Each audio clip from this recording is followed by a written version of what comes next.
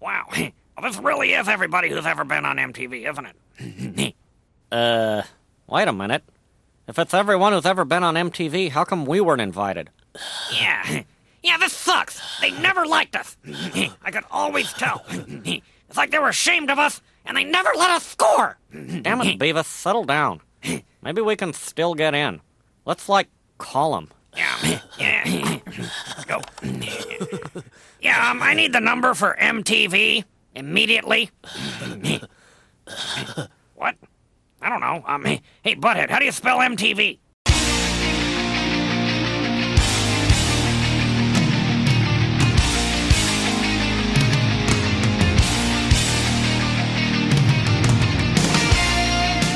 Coming to you from beautiful upstate New York, this is the Slam Till Podcast, a show about all things pinball. I'm your host, Ron Hallett, here with the other host, Bruce Nightingale. Hello. Hello, Bruce. Hi, Ron. How are you doing? I'm doing great. And this is episode 212. And this is a very special episode, Bruce. Yes, very special. I think this is a new thing for us. I don't think we've done this yet. I don't think so either. But we have the crew here from American Pinball. And we're going to be talking Galactic Tank Force. Yes. Everything you'd ever want to know about the game. So I have in my notes, introduce yourselves, but I actually have a list here. And we'll see if I get everyone's name right. So we have Dennis Nordman on design, Paul Reno on design, Jack Haeger on art director, Christopher Franchi, the artist, and Steve Bowden on rules. Welcome, everyone. Welcome, everybody. Thank you. Thank you. So let's just start right off. Galactic Tank Force. How did this come about? Why tanks? Why tanks? So this is Dennis, so I'll try to answer that as much as I can remember, because Paul and I started this project a long time ago, but I wanted to do a unique-looking pinball cabinet. I did one with Wo Nelly, and I just think pinball cabinets in general are very unattractive. That's why they fill them up with artwork to make them look better. I wanted to do something that looked interesting when it was closed up, something interesting for people's game rooms. A lot of people have cool stuff in their game rooms, gas pumps and jukeboxes. I wanted to do some 50s sci-fi kind of rocket ship, but I soon realized with all the curvilinear forms that would require work in fiberglass, and I didn't want to deal with that. So I remembered in my tin toy picture collection on the internet that in the 50s, there were these tin toys called space tanks. And mostly what they were was redecorated tin toy tanks from the war. And they were just decorated with space graphics. But they had a lot of flat surfaces, much easier to adapt to a pinball game. So that's how the tank cabinet got started. Plus, I just love the colorful design of all of these space tanks. And Chris, of course, took a plain wood cabinet and made it beautiful with all of his graphics. But that's how the tank itself came about. Then the playfield, I think I started it, and then I invited Paul Reno in to help me build it and wire it and design it. And Paul, you can comment if you want, if my memory is incorrect on that. Sounds correct so far. Okay. So we worked on it on and off for a number of years. Anyway, that's why space tanks. Okay, so you're going to go with tanks. So looking at the playfield, how did that come about? Like basically you have the tank directly in front of the player. Yeah, well, if we have a game with a cabinet that looks like a tank, I think Paul was involved at this point, but we assumed that you would need to battle a tank. And my first initial thought with the game rules was to make it like Buck Hunter, the video game. I had one in my office because I had started on Buck Hunter, the pinball game, before I got laid off from Stern. But I loved that game because it kept me coming back, because I wanted to shoot every animal with a headshot, and that was very difficult to do. So we have the same thing in the tank that's right there in front of the player, is that you can kill a tank by wounding it 2 or 3 times, and then finally you can kill it, or you can kill it with one direct shot if you hit the red target first, and that would lead you to a better wizard mode than just by killing the tank with a lot of shots. So my thought was that'll keep players coming back just like Buck Hunter did. And then you have the swinging target that has a cow on it. Yeah, of course, if you have a space game, you got to have a UFO, and it's got to have a cow under it. So yeah, where did that whole idea come about? Because at some point, it looks like the idea was to make this as very campy, as camp as possible. Like we have cows, we have ice cream. Well, ice cream you can blame on Jack. Jack is the one that went off in that direction, which I thought was funny. It made the game less violent and more humorous, and I mean it's a war over ice cream, so it's not that bad of a war. But the swinging, so we had the swinging target, and at some point I stuck a UFO on top of it, like it was a UFO swinging back and forth. And then I found these miniature cows, so I stuck one of those on there. So where did the whole concept of the story of the game? Because you have a bunch of different characters in the game that are represented on the video clips. There's a lot of video assets, and they're actually on, like the actual actors who play the roles are on the artwork. They're on the back glass. Jack is the guy to talk to about that. Jack was the creative genius that came up with that whole storyline. Jack just left for a pizza, I think. He was here a minute ago, but I'll let you know when he's back. No, this is Jack, and guilty as charged. And I'm not going to let Dennis off that easy. He and Paul gave us a tremendous amount of inspiration starting this game. My background was with Midway Games for many, many years. So, that's actually where I met Dennis and Greg Freris and Python Angelo, several other people, the Ritchie brothers, because the video department was just downstairs from the pinball department.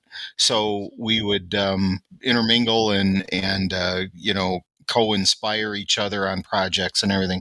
So I was very much involved at Midway with video coming into arcade games. So starting with NARC, which then led to games like Mortal Kombat, the Mortal Kombat franchise, NBA Jam, NHL Open Ice, anything that used 2D digitization and putting them into games.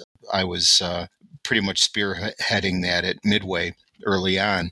Let me interrupt for 1 second, Jack. Jack is the guy that sculpted the Skull Mountain for Elvira and the Party Monsters. That is true. And so if you can pick one of those up, I'll be happy to sign it for you if you ever see me at a trade show someday.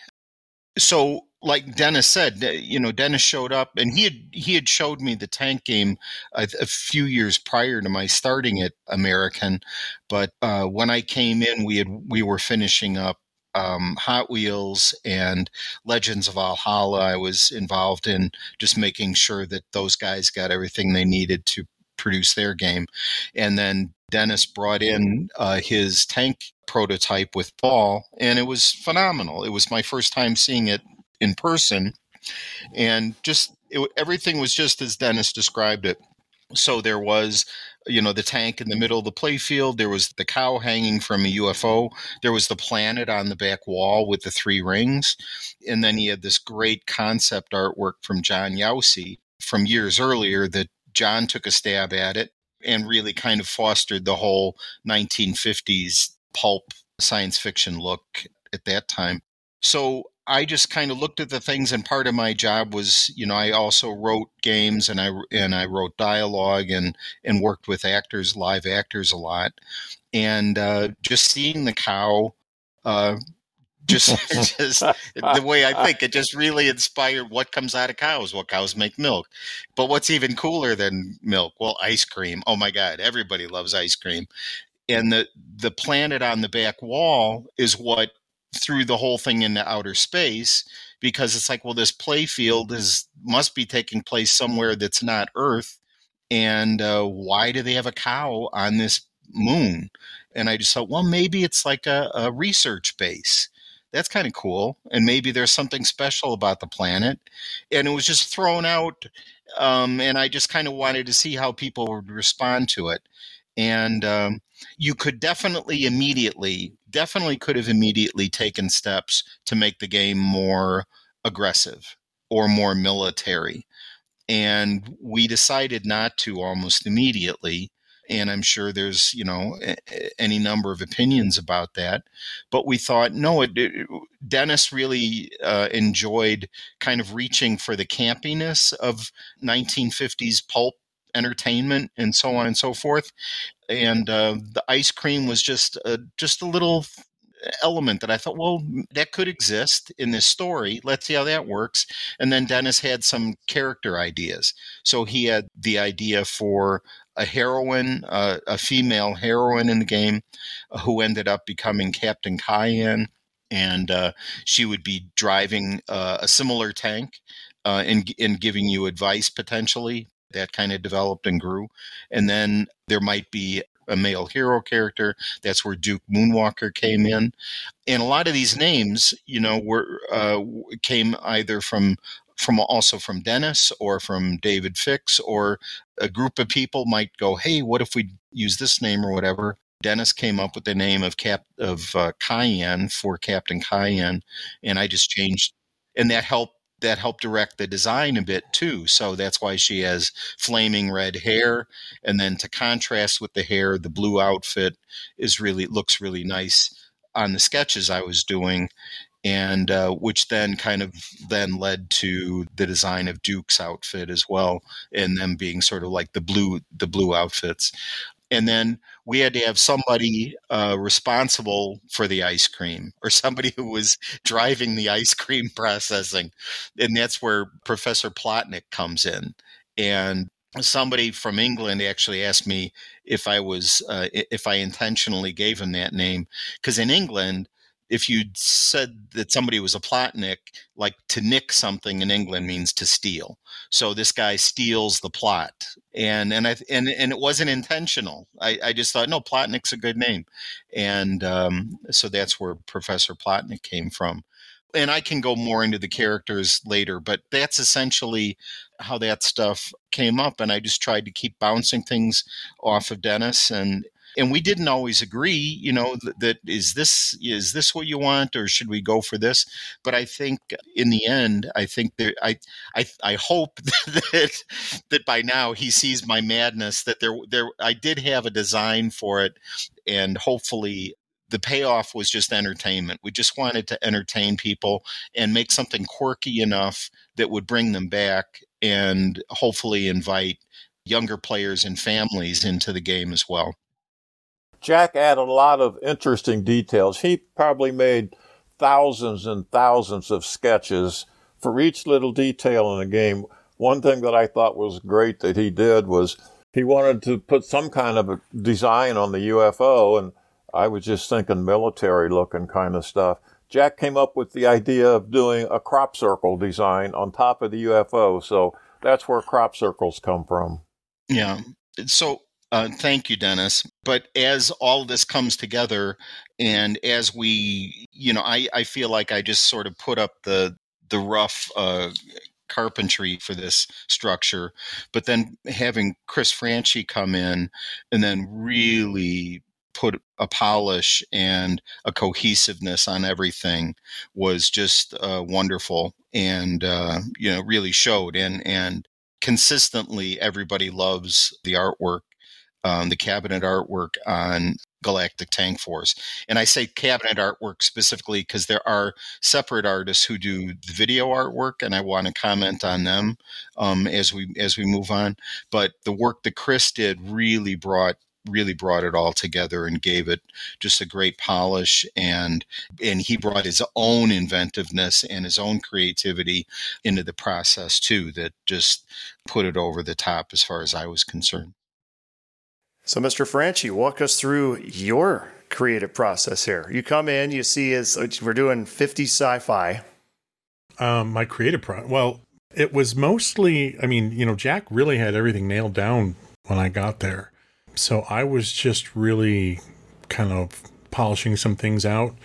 the characters, the costumes that were made weren't. They had a certain budget to work with, and I felt like as far as artwork goes, I could, blow that up a little bit. Add little trim and little pieces on the outfit and all that aren't necessarily there, that you're not really going to notice or missing, but it just kind of helps with the artwork. And but really everything was laid out. I didn't really have to create anything. I think I did the logo, which was really based on something Jack had already done, and I just sort of played with it a bit.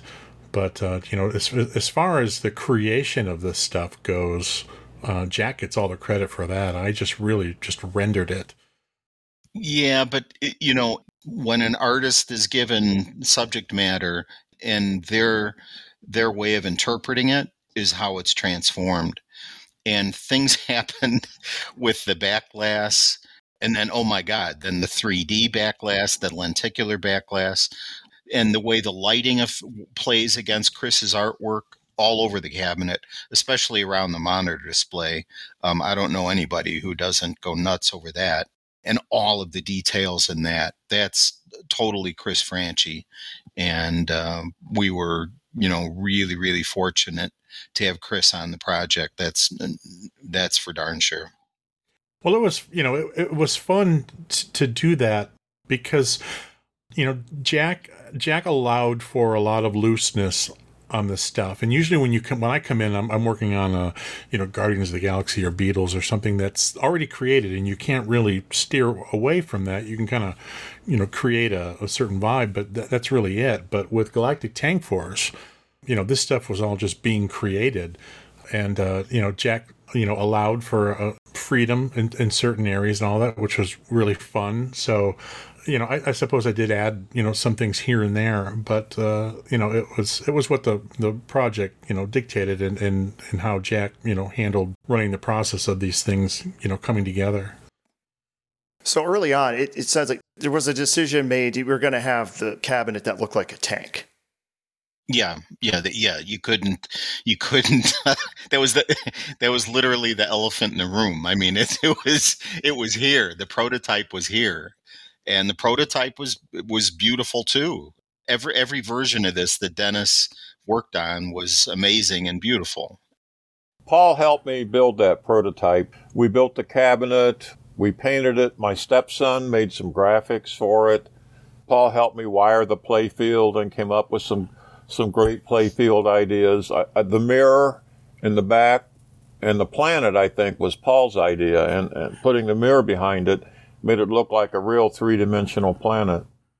Yeah, and the tank, as far as putting the tank together, as Dennis said, his son did some graphics, some pretty basic stuff just to put on there. But that was really the inspiration for what I did. Between that and, Dennis and I both share a love for old tin space toys. So I had books laying around, and we actually have the same books. Yeah, exactly. So, I just did some research and I'm very familiar with the tin litho process. So I knew, making this cabinet, certain graphics are going to have to be very flat, very two-dimensional, solid colors. And then things like the rockets have more dimension to it because they're supposed to be mounted, real three-dimensional rockets mounted on the side of the spaceship. So, and then, of course, the tin, rather than just go really flat with it, I made it look more like it was a life-size tank. So there was some rippling in the sheet metal and rivets and stuff like that. But, it was basically a conversation I had with Dennis and looking at what his son had done. And that's what, between the design of the cabinet and applying that style of artwork, that's what really brought everything together. So the cabinet was designed as a limited edition. I knew not everybody would want to buy that cabinet. I didn't expect them to. Especially, I didn't expect arcades to buy it because it just looks cool when it's closed up. So I just thought it was a special thing that some people might want. Like a lot of people buy SUVs, but General Motors still makes a Corvette for the special people that want it. But an interesting thing about that cabinet, some of the LEs that have been put into some of the arcades and FECs so far, the game is earning fantastic and getting customers that normally don't stop and play a pinball because those big light up tank treads and everything, it catches their eye. It's something like they've never seen before, so kids are drawn to it and are giving it a try. Okay, so if I walk up to Galactic Tank Force, what is the story? What am I going for? This is me trying to get Steve into it here. Like, what's the story of Galactic Tank Force? You said, "What's the story?" and then what are you going for? That's two completely different. Two different things. I mean, the story you've got a tank that's sitting there dangerously threatening you, staring right at you, saying, "Hit me, hit me, hit me." Right? And so, what the first thing the player learns when they get up there is how dangerous the tank is. One of the things that was really fun about this past weekend, I mean, I guess not to put a time on the show, not to date the show, but this past weekend we had the Beast tournament where Galactic Tank Force was available for play and also for tutorials, which happened during the competition. A bunch of players sought me out and says, "I want to play the tank game. Please tell me a little bit of how to play it." So of course I will. So me being a teacher, I know the scaffolding technique. I just give them a little bit that they can handle until they want a little more. And so that first little bit is, "Welcome, this is a tank. It is very dangerous. You see how dangerous it is. Let me show you about how to one-hit kill this tank." And then they go, "Wait, what?" "Oh, okay." And so, I give them a little story of what the methane means and how methane is used to power our weapons and how you need to get some more methane using certain shots. And then they see the tank get, let's say, weaker. And then, I can actually one-hit kill this tank. And it's an exciting feeling for them. I just seeing it live. Just, okay, now this tank doesn't seem quite as dangerous as it did 5 minutes ago, even though it's still dangerous. And then I'll use that to show them how they can really turn the tables on this dangerous-looking tank that's sitting in the middle and really turn the tables toward the player instead of against them. Then that's what really gets them into the other features of the game. And then it's fun to see certain things on this game just happen to them, like the meltdown and explaining what the meltdown is and explaining what the multi-ball is and seeing the special guests that show up as pilots in it and say, "Is that you in that?" "Yeah, that's me in there for a couple seconds." "Yeah, that was good to do that. That was fun." So, but the story is just overall wacky fun as far as I'm concerned. I'm glad that it's as strange as it is. I mean, it's a great way to just get people into the game, and it really draws even the tank version, the deluxe version without the tank attachments. It really draws people over just in the way it looks. And the fact that there's a giant tank sitting there that they can just bash on. It is the bash target of all bash targets. But then as soon as they hit it, they go, "Okay, I have to do something else because this thing is destroying me." And that's what gets them started. And I actually didn't realize the tank had a robot in it. Mm-hmm. It's a surprise. It's a surprise inside. It pops up. It's a surprise inside. And then you see, it's like, who is this guy? And why is he so hard to defeat? It's like, yes, he is. You've made it this far because you've proven you're a bit of a player. So we've got to give you a little bit of a challenge. Okay. So we have the game, and then we have the story. So at what point did you casted some actors for these different roles, these different characters that you came up with, and did a lot of filming? So what was involved in all that? Because if anyone's played the game, there's a lot of cutscenes and a lot of video assets Yes. where all these characters talk to you. Jack? I think that's Jack was a captain. Sorry, I was muted. See, I was warned. Don't put your mic on mute because you're going to forget it from me. So you guys just missed the best part. I was like, where's the genius? Where's thing. Jack? He's our genius on this. Yeah. So there is a pretty efficient story that goes with the game, but understanding Dennis's version in view of the game where he wants players to walk right up and start playing.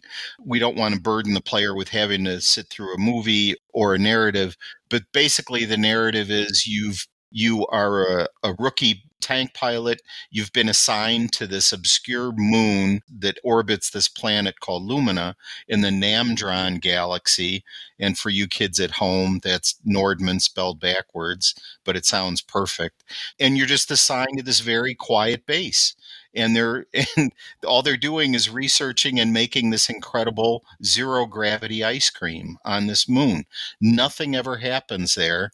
And within very brief amount of time, all of a sudden an alien tank shows up and everybody is besides themselves. Like, what is this thing? Where'd it come from? You're the only one who can save us. And that's how the game starts. So that's pretty much the essence of the story. Now, as far as looking for characters and whatnot, like I said, I've been doing this for a while at Midway and everything, and we do audition actors. We bring in different people. We try different takes on it, and for one reason or another, these are the 4 actors that ended up being the character. And I'll start with Captain Cayenne. She's an actress out of Seattle, Washington, named Clementine Morefoot, and her day job is doing cosplay stuff. She has a huge online presence, and she has a huge fan base. And I had seen her in a video for a Chicago Comic-Con, and that's why I assumed she was from the Chicago area. But it turned out she was visiting a friend. But I got in touch with Clementine anyway. She auditioned for us and really got the character right away. And just visually is just stunning. And she really suits the vibe that we wanted for Captain Cayenne. She's very helpful. She's very knowledgeable. And she has that nice retro 50s look about her, too. Professor Plotnick is very interesting. He's actually a pretty major Chicago celebrity by the name of Jeff Hoover. And Jeff Hoover is the head producer of WGN television in Chicago for the morning news program. And that sounds very stuffy and kind of like a serious role. But I've known Jeff Hoover on television for many, many years. And anytime they do a skit or something funny, or they want the newscasters to dress up in costumes, that's Jeff Hoover's bit. And he's known for doing all kinds of crazy and wild characters. So I had a friend who knew Jeff and got me in touch with him. And he came in and I explained what we were doing. And Jeff pretty much defined Professor Plotnick on his own. I had some costume elements, but he came up with sort of the German accent thing, and he loves ice cream, and a lot of the side jokes are all Jeff's, but we wrote some hopefully humorous stuff. And then Duke Moonwalker, I think Dennis came up with that name. He's the hero that commands the space station that floats above the moon of Lumina and lets you know what's going on. But he's sort of not really all together. He's always like a few minutes behind of what's really going on. So you're already being attacked by tanks before he realizes it, or spy bots, the flying vehicles. So Duke Moonwalker appears in the video monitor and he gives you instruction and help and so on and so forth. And then the person that's the arch villain, the arch enemy that's responsible for all of this stuff coming down on you is Empress Anoya. And Empress Anoya is portrayed by a local Chicago celebrity now, Carrie Hoskins Rivas, her full name is. And Carrie is best known to video game players as Sonya in the Mortal Kombat series. So she came on early on. Actually, I found Carrie many, many years ago. Well, I don't want to say too many manys. A few years ago when I was at Midway and we were working on NBA Jam. And I needed some cheerleaders for the game designers of that game. And I had a friend that I had worked with who recommended her, gave me her number, and she called me that day. And we've had a great friendship ever since then. And she appeared in several Midway games. And she really hit it out of the park, I think, in Galactic Tank Force, because she finally got to be an evil character. She's usually a nice character fighting for justice and all that kind of stuff. But here she really gets to play up the whole evil kind of stuff, and she really does a great job overacting. Yes, lots of overacting. That's great. And I say that with love. I mean, all of them. They all do. They all do. And I know early on there were some comments and people like, why does this seem like middle-aged teachers doing this or whatever? I can't remember all of the takes. And yeah, I read Pinside. It's okay. Okay, that's what some people think. But we intentionally wanted some of the lines to fall kind of flat, or the jokes to be not that great, like as people call them, refer to them as dad jokes and all that. So you could have a good time playing the game in your home with your kids or grandkids or whatever, and just enjoy the campiness of the humor and the overacting, and that was all intentional. What were some challenges with the game? I would assume not everything goes perfectly. Like maybe a mech didn't work the way you'd like it to. You couldn't get something, maybe a shot quite the way you wanted to, or you had to change some stuff up.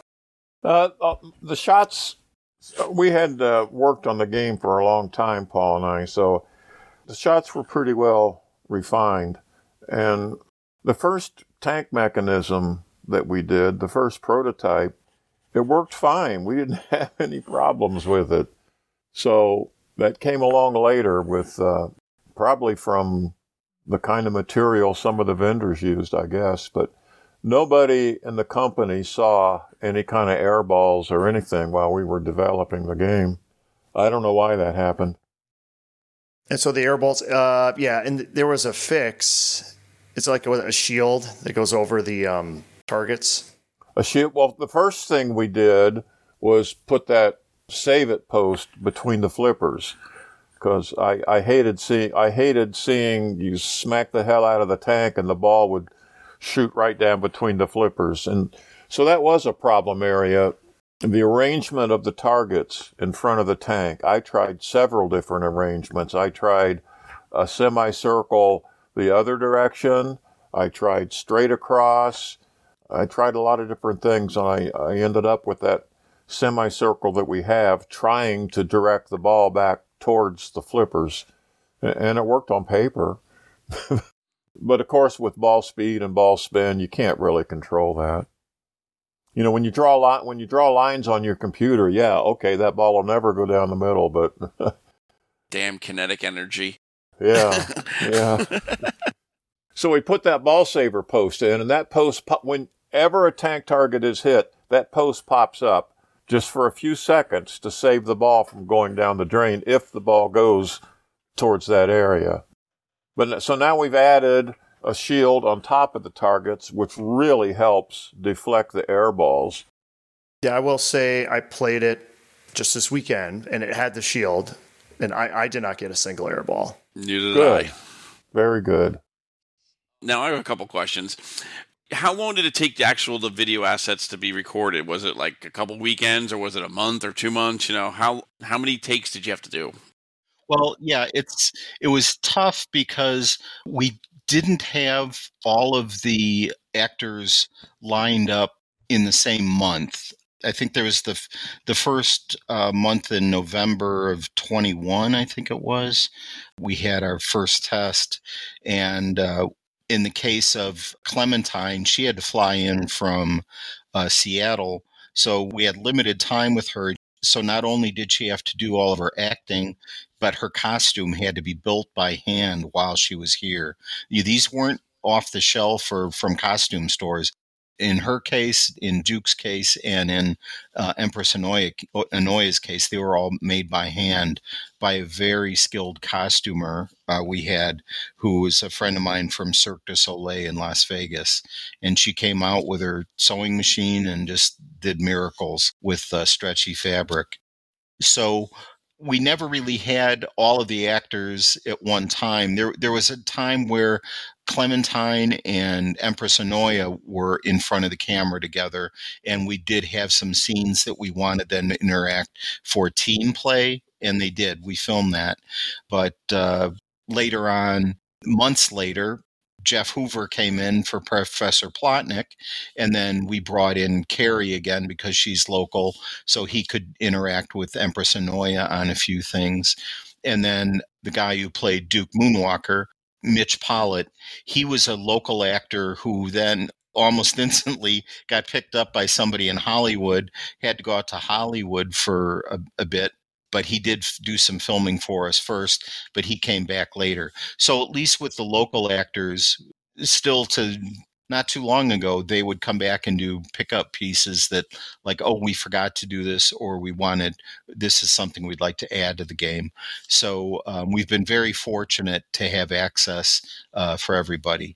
I do want to mention, when you do talk about video, the artists that I work with that are part of our team, a key part of our team, Jessica Durbala and Bobby Laresa. And Jessica came from Columbia College in Chicago and had just graduated and did so much work on video processing, on helping filming the actors, on doing effects and modeling and whatnot. Just an amazing job, and continues to this day, and has added just a lot of really valuable input from her perspective. Bobby Laresa, I had worked with at Team Play, which is an arcade and amusement company. I had worked with Bobby for many years and at a couple other places too. And he's a really, really good quality 3D modeler and animator. So Bobby also helped design things like the robot. So Bobby actually helped create the files that led to the physical toys in the game. So he helped us out in more than just video.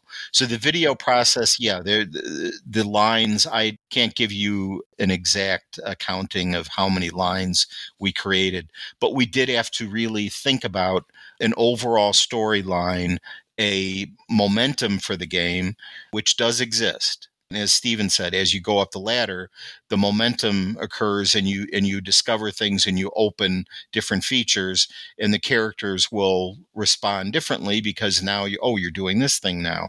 So hopefully as people have the game, explore the game, they will find and unopen a lot of these extra lines and funny situations that you find the characters in. Humongous storyboard. Yeah, apparently it was a first of its kind, I should say. If David Fix was here, he would be doing his P.T. Barnum bit to sell you how great a novel this is. But it's true. So sort of wisely, nobody had attempted to do this yet, because it is a bit of a never-ending ladder of videos, and like, oh my God, if we do this, then we have to have one that does this and this and this. But we managed it, and we have a great team, and I'm grateful to everybody who's been on this project from the outset, who helped me make this game the best it could be. Steve, how far are the rules in your mind? And you know where I'm going with this.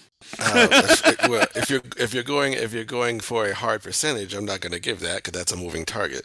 Of course it is. Foolish. But I know you're giving. It's a moving target with a cow on it. Yes, with a cow on it. That's like saying version 1.0 is. No, I don't want to ever say that. I hate that saying. I hate that. I hate that too. But how do you feel? You feel like they're coming along well, and you're probably. Yes, it's coming along very well. Okay. It's I believe, and I'm just saying, look forward to getting to the end. That's all I'll say. Look forward to getting to the ending of this game. But yeah, there was a lot to the implementation of this, and I definitely want to say that first off, I'm grateful to Casey Butler and Joe Schober, the software team, who are and continue to be essential regarding rules and rules implementation. And also special respect to Casey for some of his lighting techniques that he did in this game.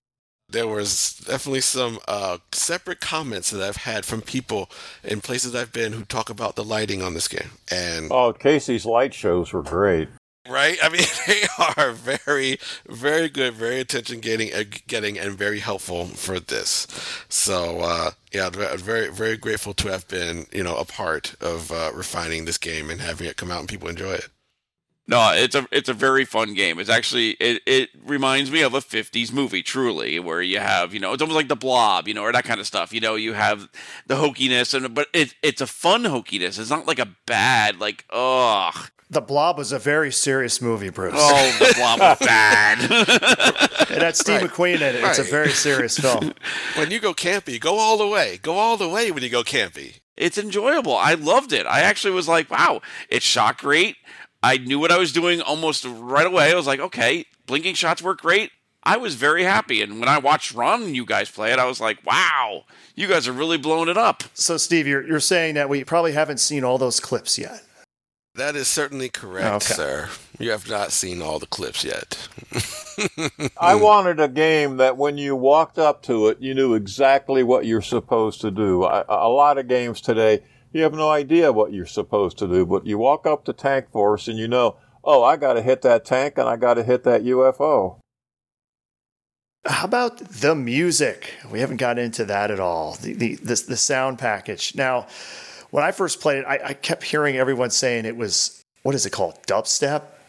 I don't think I'm even saying it right. Is it dubstep? It's dubstep. I don't even know what that is, right? Or what that means. But people were wondering, like, why doesn't it have like sound like a 50s movie? Here's why. First of all, when I started with the dubstep, this was years ago before people really knew what dubstep was, so it sounded fresh and unique. And it was my thought that this takes place in a different universe, in a different time, and their music is different. Their music is something that we haven't heard a lot of, so that's why I like the dubstep in the game. And then as far as the main composition and everything, that was all composed by Matt Kern, who is a great and celebrated game audio engineer and musician. And I think Matt did a great job of just adding a lot of texture and flavor to the game, where you do get, there are definitely some sci-fi heroic space movie themes and quirky themes. And I shouldn't say had, because he still has, but he has a difficult job of, like, now I need to make something about ice cream now. What? And then I've got to make something about enemy UFOs and flying vehicles and tank battles. And I think one thing I know Dennis insisted on was realism for the tank battles. And I think he really accomplished that. It's very gratifying when you start landing shots on the enemy tank and it starts exploding and you feel the whole cabinet vibrate, and it's really satisfying. Okay, so how did everyone feel about the reveal at Texas Pinball Festival? What kind of feedback did you get when that came out? And you had a tank, you had an actual tank, a motorized tank by remote control. I was there at the seminar. It came in through the seminar room. Well, people were chasing the tank around. People were following Ryan McQuaid's tank. Ryan built the tank and was just driving it around. And people were just, oh, the tank is over here now. Oh, the tank is over here now. Let's open it up and play. Oh, let's move it down a few feet over here, over this corner, and the tank's now over here. It was great for publicity and photo ops and all that. So, I think it was great. I think people enjoyed the innovative way of revealing the tank game. Yeah, let's roll the tank. Why wouldn't you roll the tank? It's a giant toy that you really want for your home. Yeah, that was pretty cool. Ryan was the genius that figured out a way to make the tank actually drive. I know people saw it and be like, wow. Is that going to be the super duper Ellie or something? I think he'd be willing to sell it for the right price. So when it's revealed at Texas Pinball Festival, how did it feel seeing it out there, everyone playing it? What kind of feedback were you getting on the game? Well, that's the whole reason we all do it, right? Is to see people have fun playing it. So it was exciting for all of us. Some of us do what we do so that we can hear Canada shit all over it. But take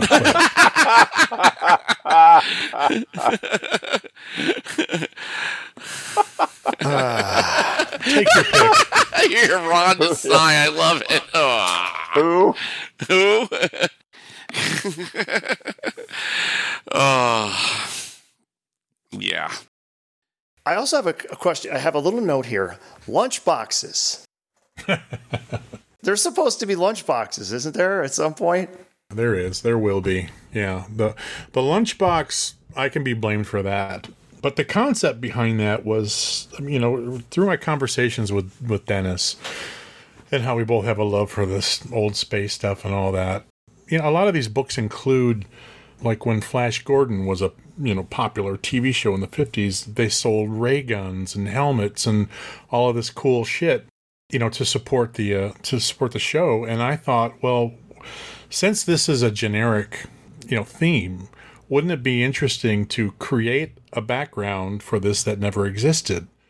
So I did a lot of supporting graphics that weren't used on the game or anything, but like in, advertising banners and things like that, where I had made toy guns with the Galactic Tank Force logo on it, trading cards, action figures, all this different stuff. And it kind of gives actually, a couple of people actually thought, like, when was this on TV? Because I've never heard of it before. It never was, but I thought that would be fun. And when I was talking to David Fix about what could be done to, what could you get with the collector's edition or the, whatever they're calling it, the top line version, the first thing I thought of was a lunchbox. I said, well, you can take all your plastics and all your extra parts and stuff like that you get, put it in the lunchbox, put the lunchbox in the cabinet, and that would be really fun. It'd be a cool thing that you could, put in your game room or something like that. So, if anybody thinks that's a moronic idea, you can blame me for that. Oh, I like it. Actually, I seen a lot of people, they saw the lunchbox, like, I want a lunchbox. Yeah. Well, here's the thing about the lunchbox, though. I know a place, because I used to make lunchboxes. I would order them blank, and I would put these stickers on them and make all kinds of goofy lunchboxes. So I told David Fix about this. He goes to order the lunchboxes, and the company's like, oh, well, there was a major mistake. We don't have any of those in stock. We're still waiting. Every 2 weeks, I think David calls them, and they're still waiting for the stock to come in. So that's what's delayed the lunchboxes. I've got a box of, I think, 12 of them in my basement that I'm bringing over just to get started. But we're still waiting for the stock to come in. So that's been the delay on that. So good old supply issues once again. As usual, yeah. But who would have thought it would have been the lunchbox? Yes, we can make the games, but we can't make the lunchboxes. Yeah. So, but they will be available both if you buy the collector's version, or there's I think a non-thermos version that you can get in the American Pinball gift shop on their website when those are ready to go. So you're here to hear, folks. The lunchboxes will be there eventually. They are coming. I think along with the lunchboxes, you were asking what the experience was like for team members at the Texas show. When I was there, I was just overwhelmed and so just knocked out by the work that Chris did on the surrounding banners for our booth and everything. Like I had seen some digital files, but seeing them on the show floor in scale was just phenomenal, with a super evil version of Empress Anoya and a super heroic Captain Cayenne, and everybody approaching our booth knew what you just knew right then what the vibe was, and it all comes together in a lunchbox, and there's so much demand for those too. That's for sure. All right, we're missing Dave Fix here from this for the full all-out sales pitch. That's right, baby. That's right, baby. That's right, baby. The American dream of American Pinball. He's not here, baby. He is not here. He is not here to tell us where we can get this game and when they're available, etc., etc. Ah, that's why he didn't show up. But then he wasn't here to interrupt you. He wasn't. There you go. Or to defend himself against those kind of comments. No, not at all. Yeah, so this is available now, I believe, correct? Yes. So what models are there? Just for those who out there, it was like, I want one of these Galactic Tank Force pinball machines. What are my choices? There's I think it's the LE, which is the tank cabinet. Then there's the Deluxe, which is no tank cabinet. And then I think there's going to be a signature edition. Yeah, there's a signature edition of I think it's 200 games. Yeah, I think it's 200. Comes with a bunch of extra stuff, and it comes with a special apron that's been signed by the entire team. It has a cool hologram. Yeah, it comes with a 3D back glass. Yeah. Well, the 3D back glass, we should talk about that. Yeah, where'd you find a vendor to do that? Lenticular's still around. Yeah, Fix worked that out, but when they asked me for I had to break the artwork into 3-dimensional layers. Like, Yes, what do you want in the front? What do you want in the back? 108 different layers. Yes. Yeah. And that was a whole lot of fun. But it looks really cool. It looks really sure fun. does. I was so excited. The first time I saw that was at Texas. And yeah, that's really cool. That's between that and the cabinet. I'm getting one of those collector's edition ones. I just can't wait to have this thing. I just had a thought that Steve mentioned there's a feature called Meltdown, and I just realized that gives a whole new meaning to a game about ice cream. See?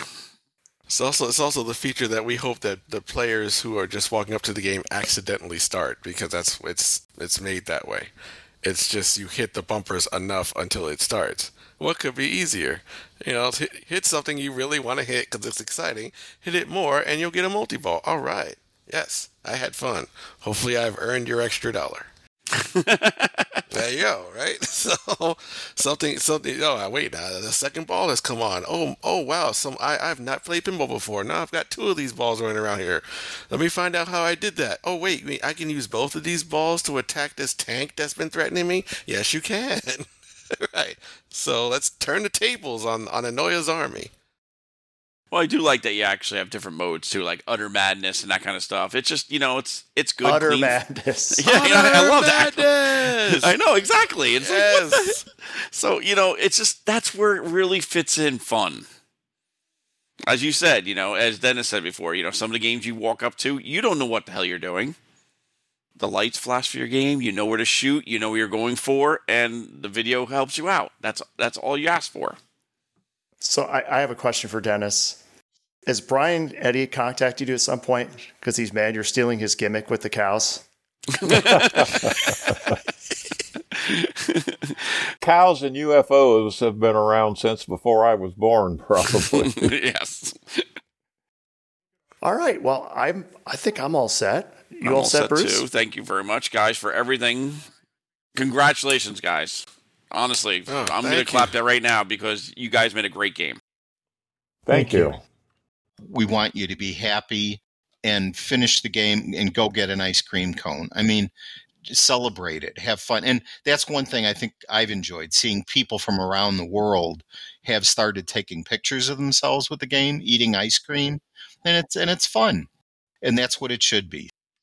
And I just want to say I did enjoy the ice cream at the seminar. Yeah. Yes. Well, you're welcome. That was my idea. So I do look at stuff like that. When free pizza, free ice cream, that's a good thing. Yes. How do you finish that without free ice cream? Come exactly. So everyone go out there, eat some ice cream, and play some Galactic Tank Force at a location near you. And pretty soon you can pack your lunch for work in a fine, attractive Galactic Tank Force lunchbox. I cannot wait. There you go. So thanks, everybody, from American Pinball. Thank you, guys. Thanks for having us. Thank you. And thanks, Paul. He dropped off, unfortunately. I think he had some technical issues. He dropped off early. Paul had to drop because a thunderstorm came through his area about 6 o'clock, and he lost power, and his cell phone finally died. That sucks. Well, thank you, Ron and Bruce. This was a real pleasure. And guys, everybody on the call, it was great to hear everybody on the same call. This was awesome. And now we can make fun of Dave for about this now, too. I love this. This is great.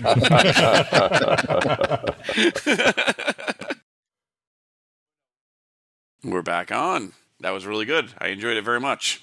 Yes. Bruce, we're going to take some heat. Oh, of course we will. You guys didn't ask the hard questions. You guys, I asked him about issues. I asked him about issues. Yeah. You kissed their asses. Yeah. Whatever. We can't win. No, you don't. You can't. So guess what? So for those who got good memories, If you remember, somewhere in February, I think, or March, we were saying how we were going to do a special episode, something that was new for us. That was this. That was this. It took us this long to get everyone together. It just took us this long to get everyone together, folks. Yeah. So. Yes. Hey, at least they talked about us this weekend on a pinball podcast stream. What? I mean, on a stream for Twitch. On a stream for Twitch. Oh, what are you talking about, Bruce? That's right. This is now the Silverball Chronicles, right, Joe? I didn't plug them. No, but I mean. Oh, I did plug them, or did I? But Dave Fix plugged us. Yes, he did. So, yeah. So Dave Fix and Steve Bowden were announcing the Classics finals, and I watched it back to see the whole ruling thing that happened, which we'll talk about in another episode. But yes, Dave Fix was like, I'm sure Ron will be talking about it on the next episode of Silverball Chronicles. Like, oh. Fail, Dave. That's right, baby. I got totally confused about with podcast with which, baby. I was only there for 35 hours this weekend. It wasn't like he didn't see me at all. Yes, Bruce continued his retirement by playing well once again. Yes, I did. I was going to suggest to myself to retire, but and then you played really well. But then, yeah. Well, we'll talk about that later. But let's just say, next time. Which Ronnie was in the money. I was in the money, and let's just say I wasn't doing well, and so I went over and played one of the non-tournament games, a game called Dialed In. And within 2 games, I was just so happy. I felt so good. I just went back over to the tournament area and just killed it. Dead silence. Okay, Bruce. That's how you end the show. Yeah. Dead silence. Do you have a name, Bruce, at all? I'm going to look up right now. I was just waiting for you to. While he's looking up, we are the Slam Tilt Podcast. Are we? Oh, I thought this was Silverball Chronicles. Hi, my name's Dave. It's David. It's David Dennis on Silverball Chronicles, which you can listen to on the Pinball Network. And we will be recording our new episode soon, Bruce. Hi, my name's David. Okay. Very, very nice, Bruce. Very classy. Hey, at least I'm saving the earth by buying my carbon offset.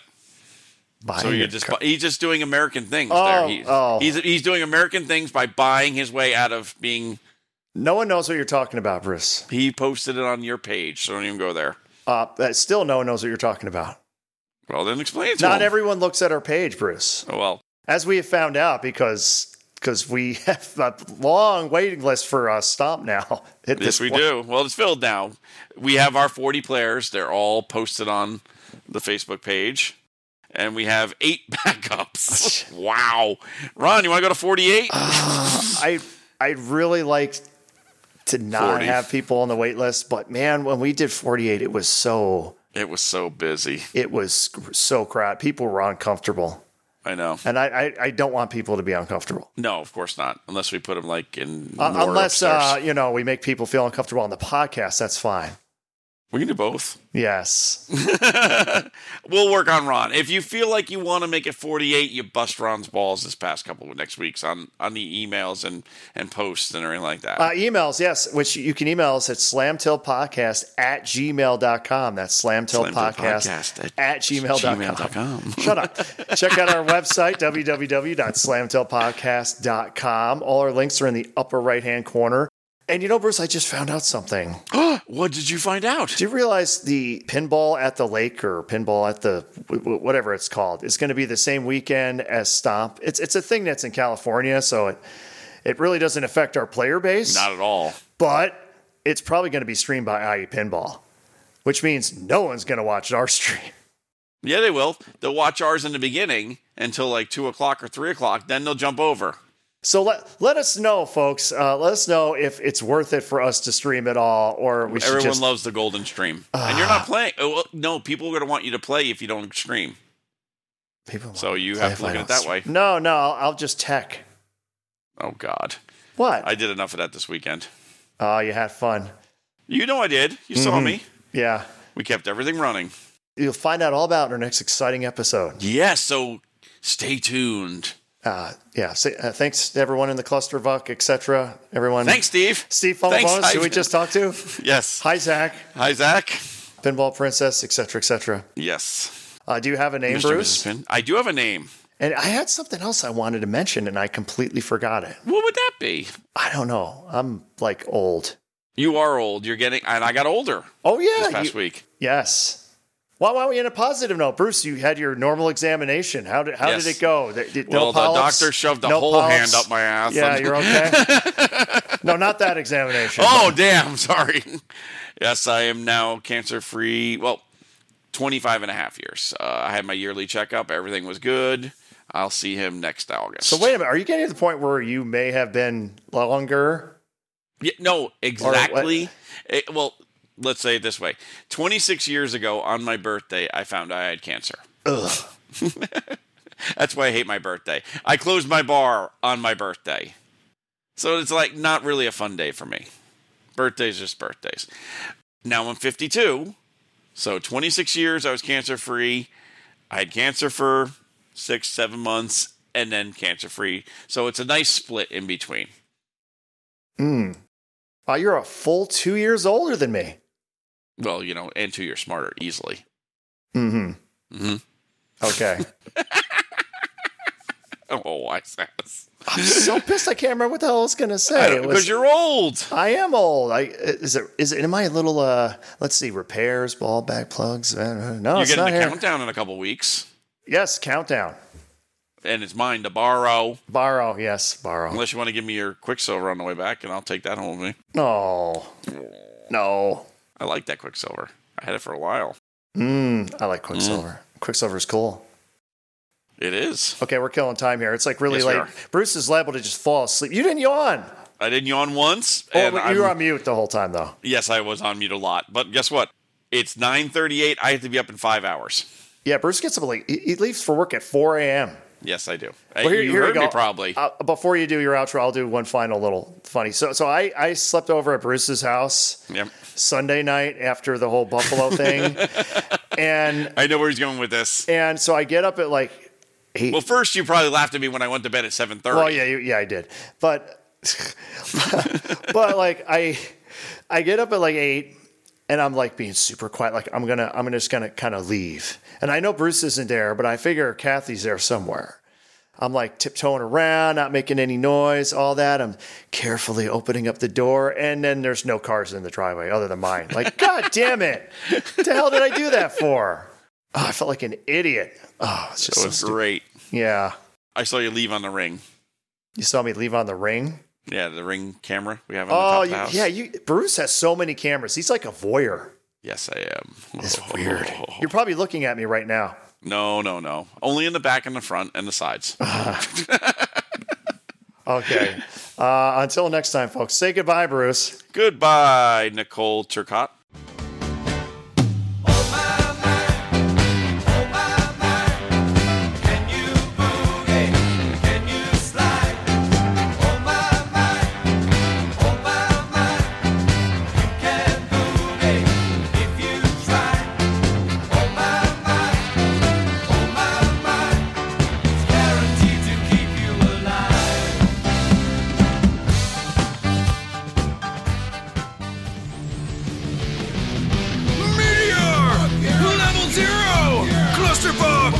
George Takei, Tim Balls, Bruceisms, Tournament Talk, Car Hauler, Sheeta, Xanadu, Cash Grab, ELO, Ball Break, Would You Buy It, Game You Love, Game You Hate, Tournament Talk, Pinball Princess, Dragon Princess. Oh my. Oh my. Oh my. Oh